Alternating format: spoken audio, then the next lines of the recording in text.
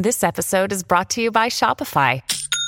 Forget the frustration of picking commerce platforms when you switch your business to Shopify, the global commerce platform that supercharges your selling wherever you sell. With Shopify, you'll harness the same intuitive features, trusted apps, and powerful analytics used by the world's leading brands. Sign up today for your $1 per month trial period at shopify.com/tech, all lowercase. That's shopify.com/tech. Welcome to the New Books Network.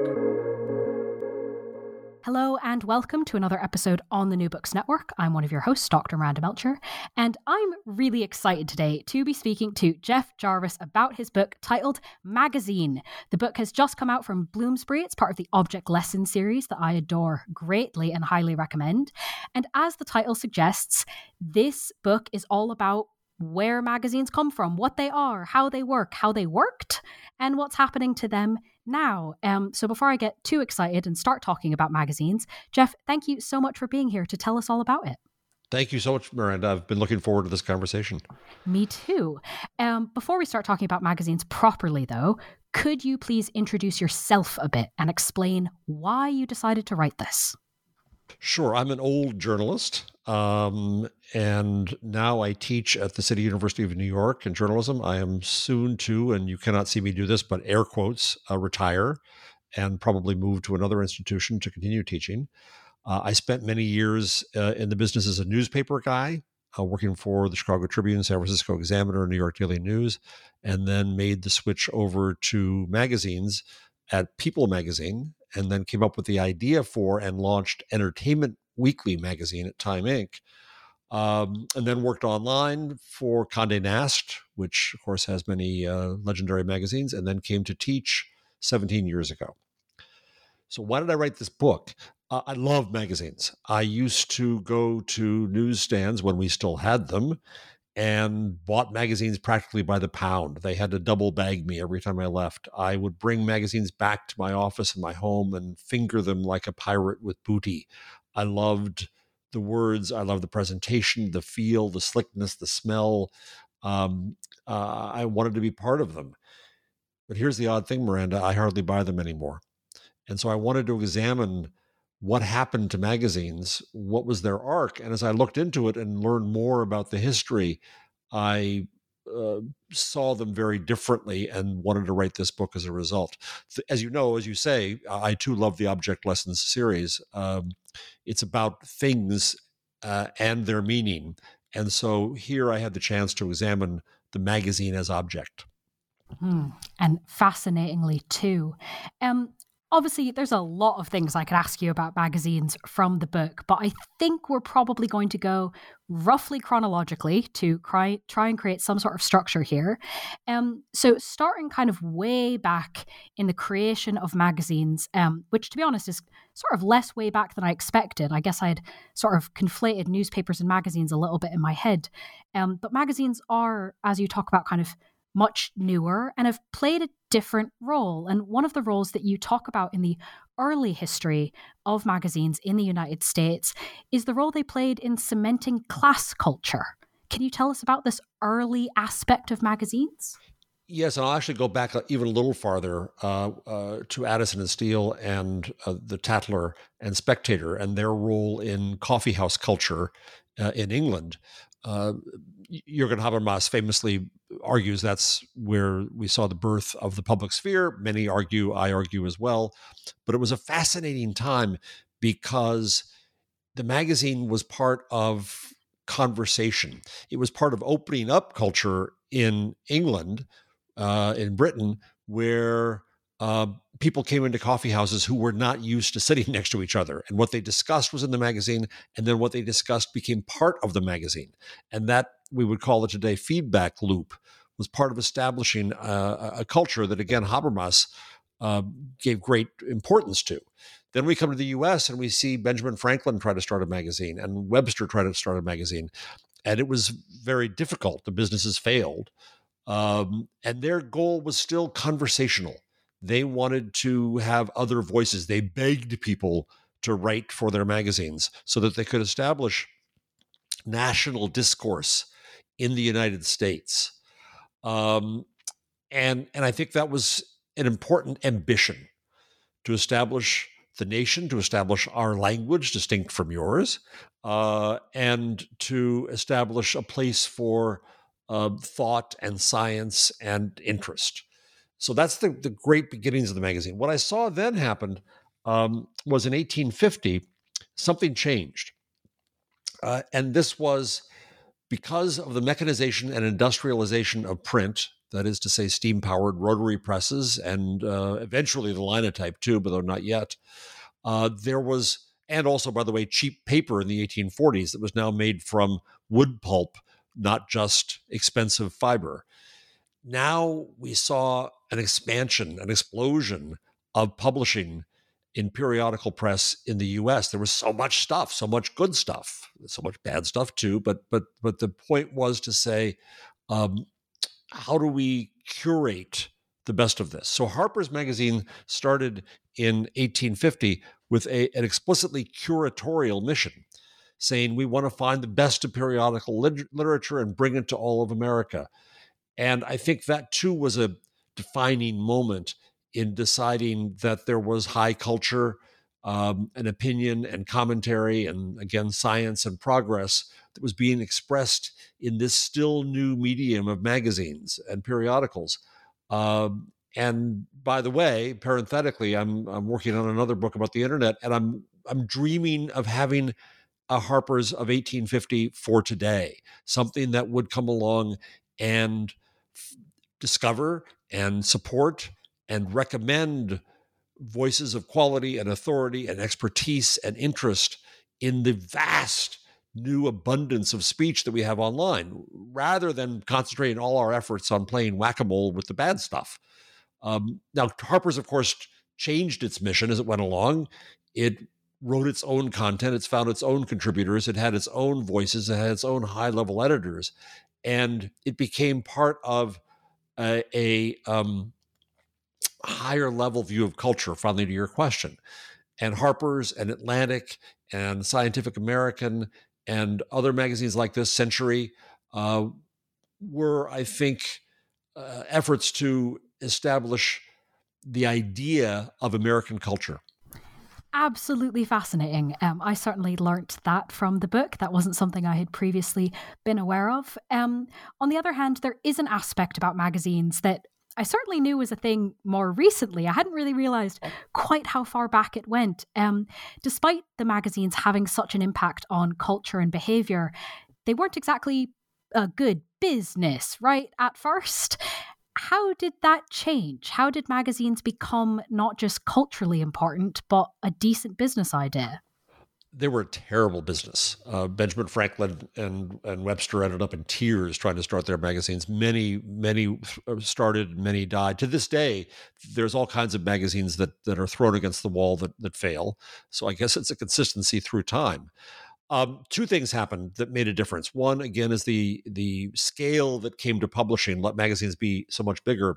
But the other thing that I think that really marks an important moment that I came across in researching this book was Frank Munsey, who had an eponymous magazine called Munsey's that was not doing terribly well, like other magazines. And he was charging, I can't remember, 25 cents, 35 cents for it, which was the price for most magazines. And he decided one day that he was going to charge a dime for it. The distributors wouldn't let him because their share wouldn't have been that big, but he tried to go out on his own, and that forced them into his corner, and they finally said, okay. So he produced his magazine at a dime, at 10 cents, and he lost money on every copy sold. How did he make money? Obviously, advertising.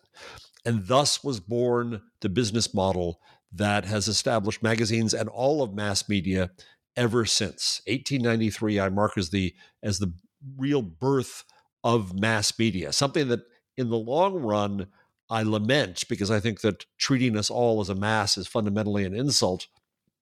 And we're trying to break free of that now with the internet when we have all our own voices. Nonetheless, that business model supported a hell of a lot of culture and free content in magazines, in television, in radio, and so on. And so I think it's important. It's also important to look at how that had an impact on the view of the audience, that the audience was now a commodity to be bought and sold, and it was the beginnings of the attention economy.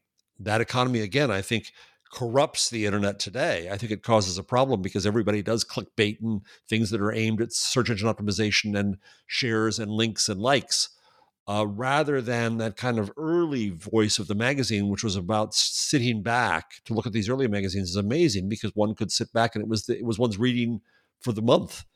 And we've lost that. I hope we can regain that. Thank you for taking us through that.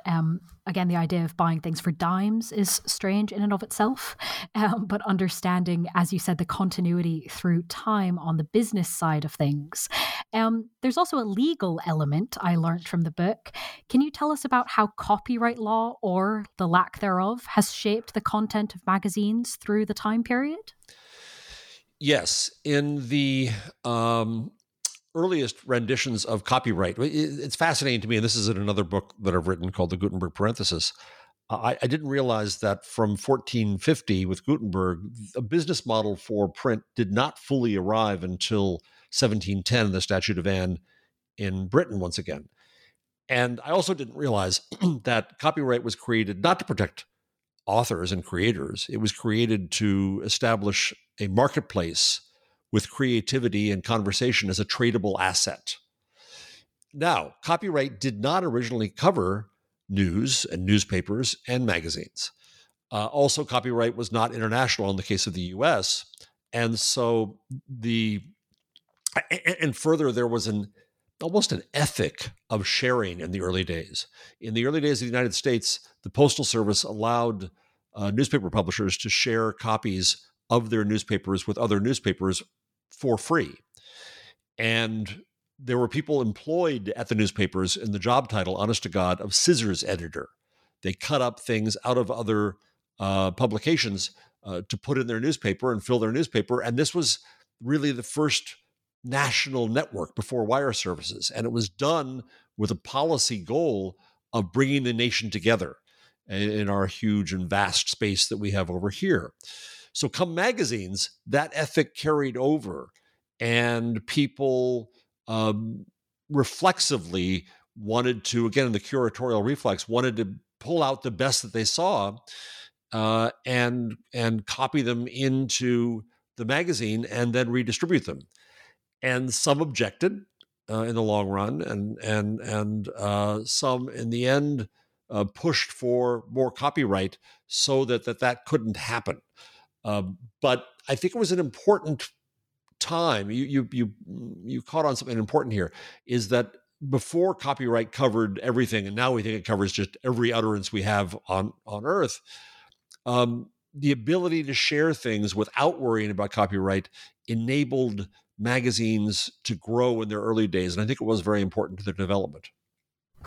So if we've laid out sort of some of the things that allowed magazines to develop in terms of business, in terms of law, in terms of kind of cultural consciousness and how audiences reacted, what kinds of factors are we talking about when we try and understand what modern consumer magazines look like? There's so many. I think one is typographical. Newspapers were, gray fields of type, all small type, 6-point type. The New York Tribune refused large advertising because they thought it was unfair to the small advertisers. So even the ads were filled with small type. And then along came magazines, and there was space to breathe. And there were also the beginnings of national markets and national marketers with national brands. And so someone would buy a page of the magazine and have the space there, and typography changed. Larger type, bigger splash, white space. The kind of, I consider it almost the invention of the idea of white space, because it would have seemed to have been such a waste before. But now, again, with cheaper paper and larger audiences and advertisers paying, the aesthetics of the magazine changed radically there. And of course, in this stage, there were illustrations. Going back to Gutenberg, it's the history of print is not just the history of text, it is also the history of image. and there were illustrations in the magazines, but then came the camera. One of my favorite stories from the period is that when Lincoln was shot in Washington in the United States, Harper's sent illustrators down to Washington so they could illustrate the scene. In what we would now call breaking news, oftentimes after the telegraph came along, an illustrator on the scene would draw an illustration and then telegraph back instructions for how to copy that illustration to an illustrator in New York who would copy it down and then engrave it. Come the camera, of course, things changed considerably. And I think it's at that moment that magazines took on the aesthetic of the photographic image as central to it. When I left newspapers to go to magazines at Time Inc., I was shocked when I saw a really good story, well written by another writer, die and not get published because the photos were no good. Photos became essential to what a magazine is. And so I think that aesthetic is also critical to what magazines became. And finally, there's also the paper itself. I was fascinated in the first paragraph of the book trying to figure out what makes a magazine as an object different, right? And the first thing that occurs to you, to me, is the paper. Newspaper pulp is coarse and cheap. Books are, one hopes, printed on fine stock that one could imagine the bite of the press cutting into. Magazine stock is slick. And my favorite aside in the whole project was to learn that what makes magazine paper slick is a mineral called kaolin, much of which is mined in Georgia in the United States. And that's what makes the paper smooth so that ink will stay on type and colors will be on top and colors will remain vibrant. But also kaolin is vaguely radioactive. That is to say that magazines have a half-life, which I think is unfortunately appropriate. I think we'll get into that half-life going forward, but that is quite an interesting thing to learn. Given all of these differences, and I agree that kind of paper is the one that I immediately think of, magazines obviously have quite different things that go into them to physically make them, and therefore kind of have at least one obvious reason for something of a different business model than a newspaper, in addition to the content being different. What was, and to what extent is it still, the business model for this kind of glossy, big type, photographically focused consumer magazine? My first answer is branding. That's a word that I think is overused these days, that when human beings become brands. But establishing the magazine as an environment to establish the value of a brand, I think became critical. And it was soaps and shaving creams and biscuits and other things that were the first national brands that were built there. And one, again, this goes back to Frank Munsey. You're selling the audience the product, the magazine, at a loss so that you can sell the audience's attention to the advertiser. And interestingly, there are differences across the world in different markets. We have tremendous discounting of magazines here in the United States and long have. The standard subscription rate for many magazines in the U.S. for many years was basically $1 an issue, but it could cost $5 or $6 per issue to print and distribute it. Again, we lost money on every issue. We made it up on advertising. The other part of this is what I call the myth of mass media, that the presumption of print, especially magazines, was that all readers see all ads, so we charge all advertisers for all readers. That is to say that when you bought a magazine, the presumption of the publisher to the advertiser was everyone looked through carefully every page and your ad had value, and thus I can sell all the readers to all the advertisers. Of course, the internet killed that because no one looks at every page of The Guardian. You only look at the pages you look at, and the advertiser only pays for the pages that someone sees. So it ruined the model for us. But it was a beautiful model for a long time, that we could sell attention, we could sell brand, we could sell environment. These are rather crass terms, but this is how how magazines made their fortunes. They were houses built out of hype, and it worked very well.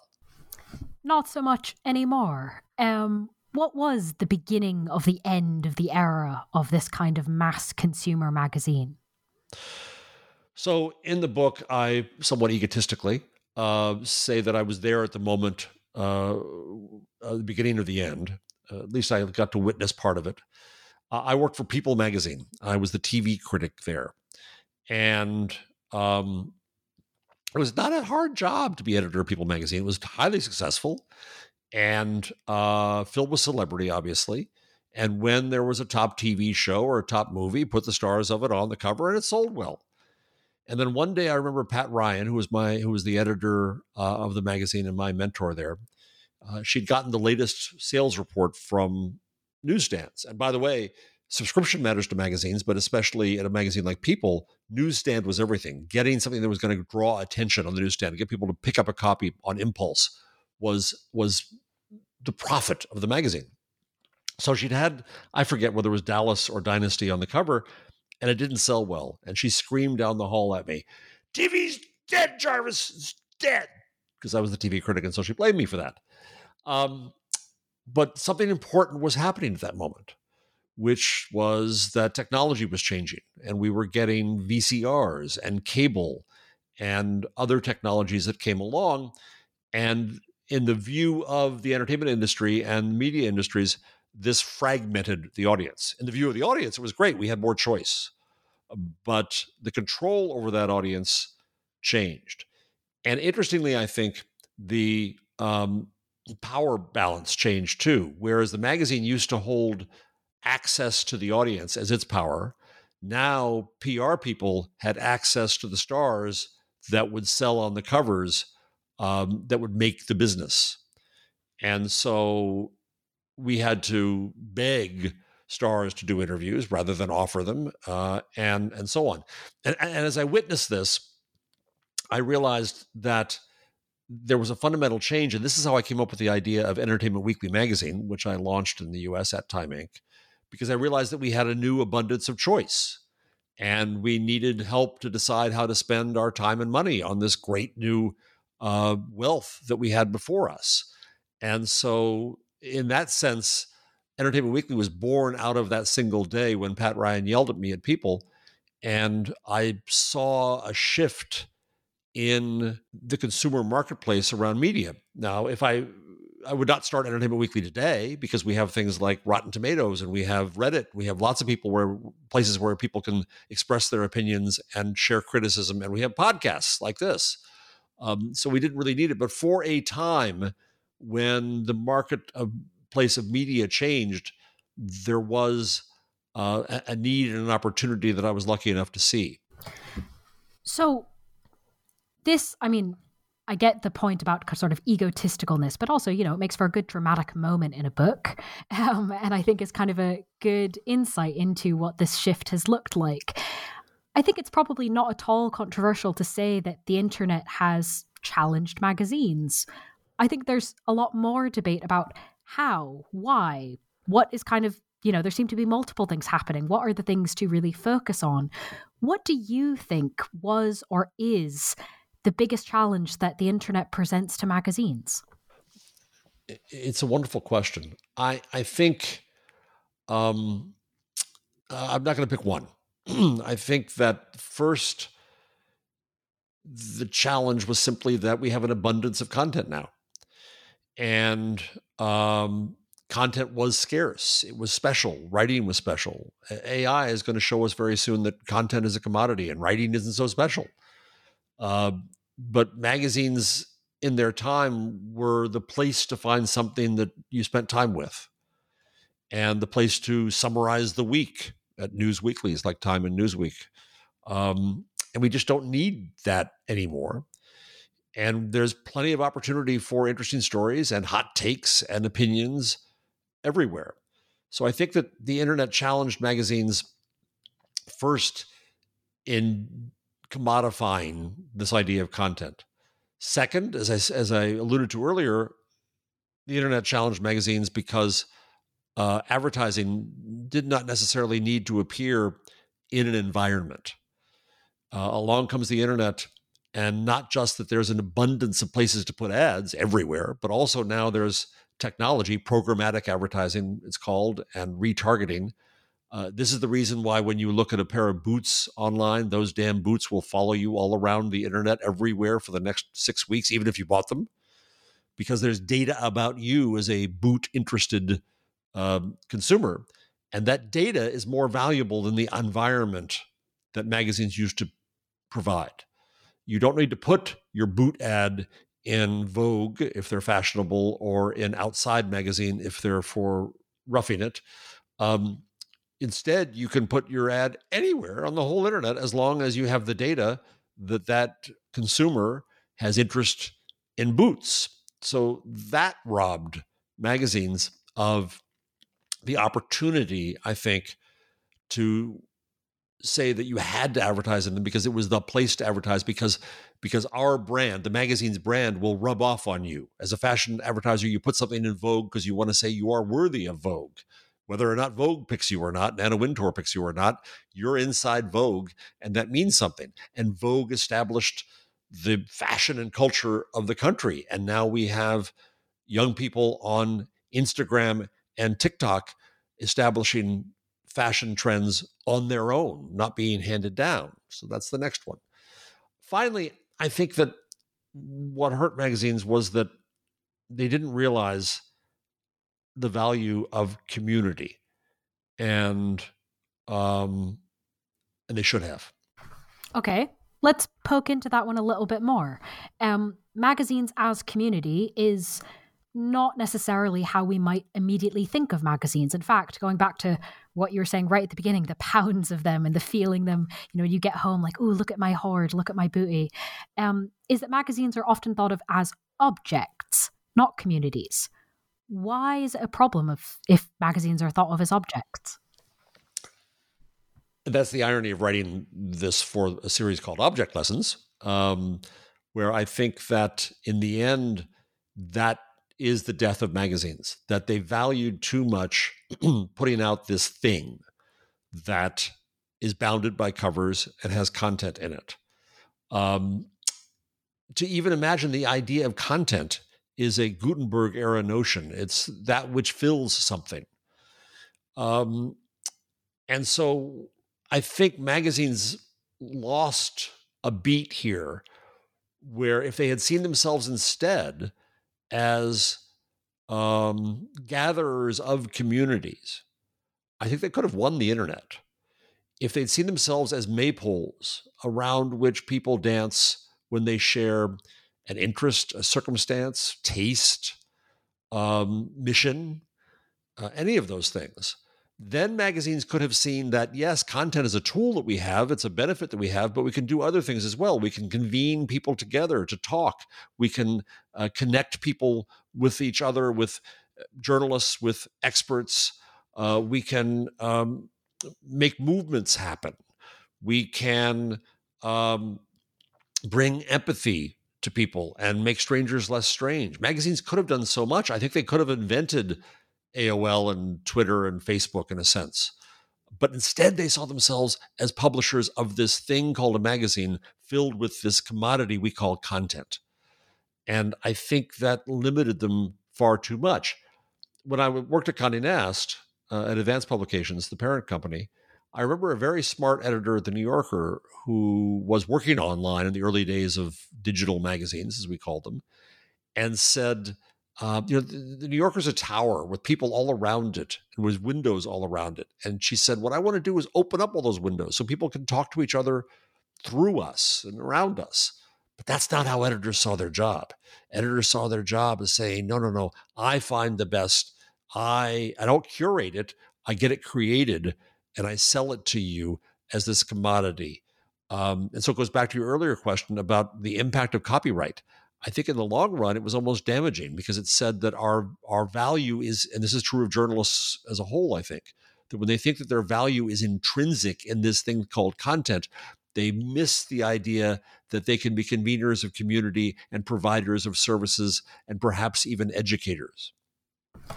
So if they've missed this then, what do you think is the future of magazines? I think the future of the print magazine is pretty much doomed. Now, I'm not going to predict the death of print. I think that things will still continue to be in physical form, and there'll still be niche magazines that'll be out there. I think newspapers in print, I think, are absolutely doomed. There's no economic justification much longer for them, and they have to move online. What I would wish to see today is one thing about researching the book that fascinated me was that magazines had their periods. And you've gone through that history, but just to recount for a second, you go to the earliest Spectator and Tatler. It was very much conversational in a public sphere finding itself, right? Then it continued as conversational in the early days of magazines past that. Then it became, as I said, curatorial with Harper's, and then it became cultural when magazines like in the U.S., the Atlantic and Harper's found the best writers, the best of fiction, the best of reporting. Muckraking magazines came along and so on. Abolitionist magazines and causes. Magazines had loud and strong voices. Then come the 1920s, we see Henry Luce and Time magazine and the company that I worked for that created the corporatization of magazines. And companies like Time Inc. and Hearst and Condé Nast became big corporate behemoths. And then you get to this incredibly glossy period of magazines with Vogue and such, where they're thick and heavy. The September issue is as big as a phone book because we want to be inside them and love how they present culture and commerce. And now I think magazines that exist to put out a volcano feed of hot takes. I love The Atlantic. The Atlantic is in some ways some of the best journalism we have, and in the other ways it is frustrating because it is the latest hot takes on topics. And it thinks it has to make more content and more content and more content, when I think the opposite is true. It should be more selective. So the magazine has never been a consistent single thing. It has changed. It has evolved as culture and needs have evolved. So what do we need today? I think what we need today is the Harpers of the 1850s again. I think we need to listen to the voices who for too long were not heard in mainstream mass media that's run by people who look like me, who you can't see, but I'm an old white man. The voices that are on Black Twitter, the voices that are in communities in Facebook, the voices that are in blogs. A lot of it is not worth our time. A lot of it's crap, conceded. But in this, there has to be art and artists and authority and expertise that were not seen before, that did not survive the gauntlets of old mass media and magazines. And so I want somebody to come along, a newfangled magazine, a newfangled Harper's, to say, I'm going to find the good stuff. And there isn't a single definition of that anymore. This is the hard part. Your definition of good stuff, Miranda, and my definition of good stuff are inevitably going to be different. But in the wealth of speech that we have now, the great abundance that I celebrate, I want help. I want somebody to go to the effort to, like editors of old, to find interesting things to bring to me, things that are worth my time, things that answer my questions. It's not a search engine. It requires more individual care. It's about human choice. And I think it's important to remember that freedom of expression is not just the freedom to write and speak, but also the freedom to choose, to edit and curate. And so I think there could be a next generation of magazines to meet the needs of this time and this age. I don't see it yet, but I think there's an opportunity, a cultural need and a business opportunity to be had there if someone would grab it. Well, that's quite exciting. I wonder who will grab it and what that will look like. Speaking of wondering what the future might hold, as my final question, you've already mentioned them a little bit so far. Would you mind telling us what you're working on now or next? Give us a bit of a preview. Happy to. I have a next book I'm working on that'll come out next year. as happens with editors, they've rejected my working title, which was The Internet We Deserve. And so we're yet to enter into the dance to negotiate a new title. But it is a defense of the Internet against what I see as a full-throated moral panic against it and technology by my colleagues in media. And by this, I don't mean that I'm defending the companies that exist or the ways that it exists. One of my lessons from looking back to the beginnings of magazines in this book and the beginnings of print in the Gutenberg Parenthesis, my other book out this year, I see a very long timeline. And I think that the internet may prove to be as momentous as movable type. I'm too old to know how this story turns out. But if that's the case, I think that we can learn lessons from the past that inform the decisions we make for the future. And I think the internet, like print, is seen at first as a technology, but I don't think it's a technology. I think it's a network of humans. It's a human enterprise with all our faults and all our brilliance. And so I'm looking at the faults that are blamed on the internet, which I think are sometimes too simplistically done. It didn't make us hate. We already hated. It didn't make us greedy. We had these characteristics. Separating out that which is technology's fault from that which is human's fault. Trying to remember the early internet and the hope we had for it, and then to propose some ways to build covenants of mutual obligation for the future, for we're all responsible for the future of the internet. Alongside this, as I switch universities, I'm hoping to be able to work on a program in internet studies. And my argument is this is, again, not technology, but is about the humanities, for the internet as a human enterprise, as I said, and to bring the disciplines of anthropology and history, ethics and philosophy, design and community studies into our understanding of the internet as the human network. And so that's a pretty amorphous blob I just described, but I'm in the process of editing it now. Fair enough. Amorphous blobs with lots of cool things in it like that can be, I imagine, both fun and challenging to edit down.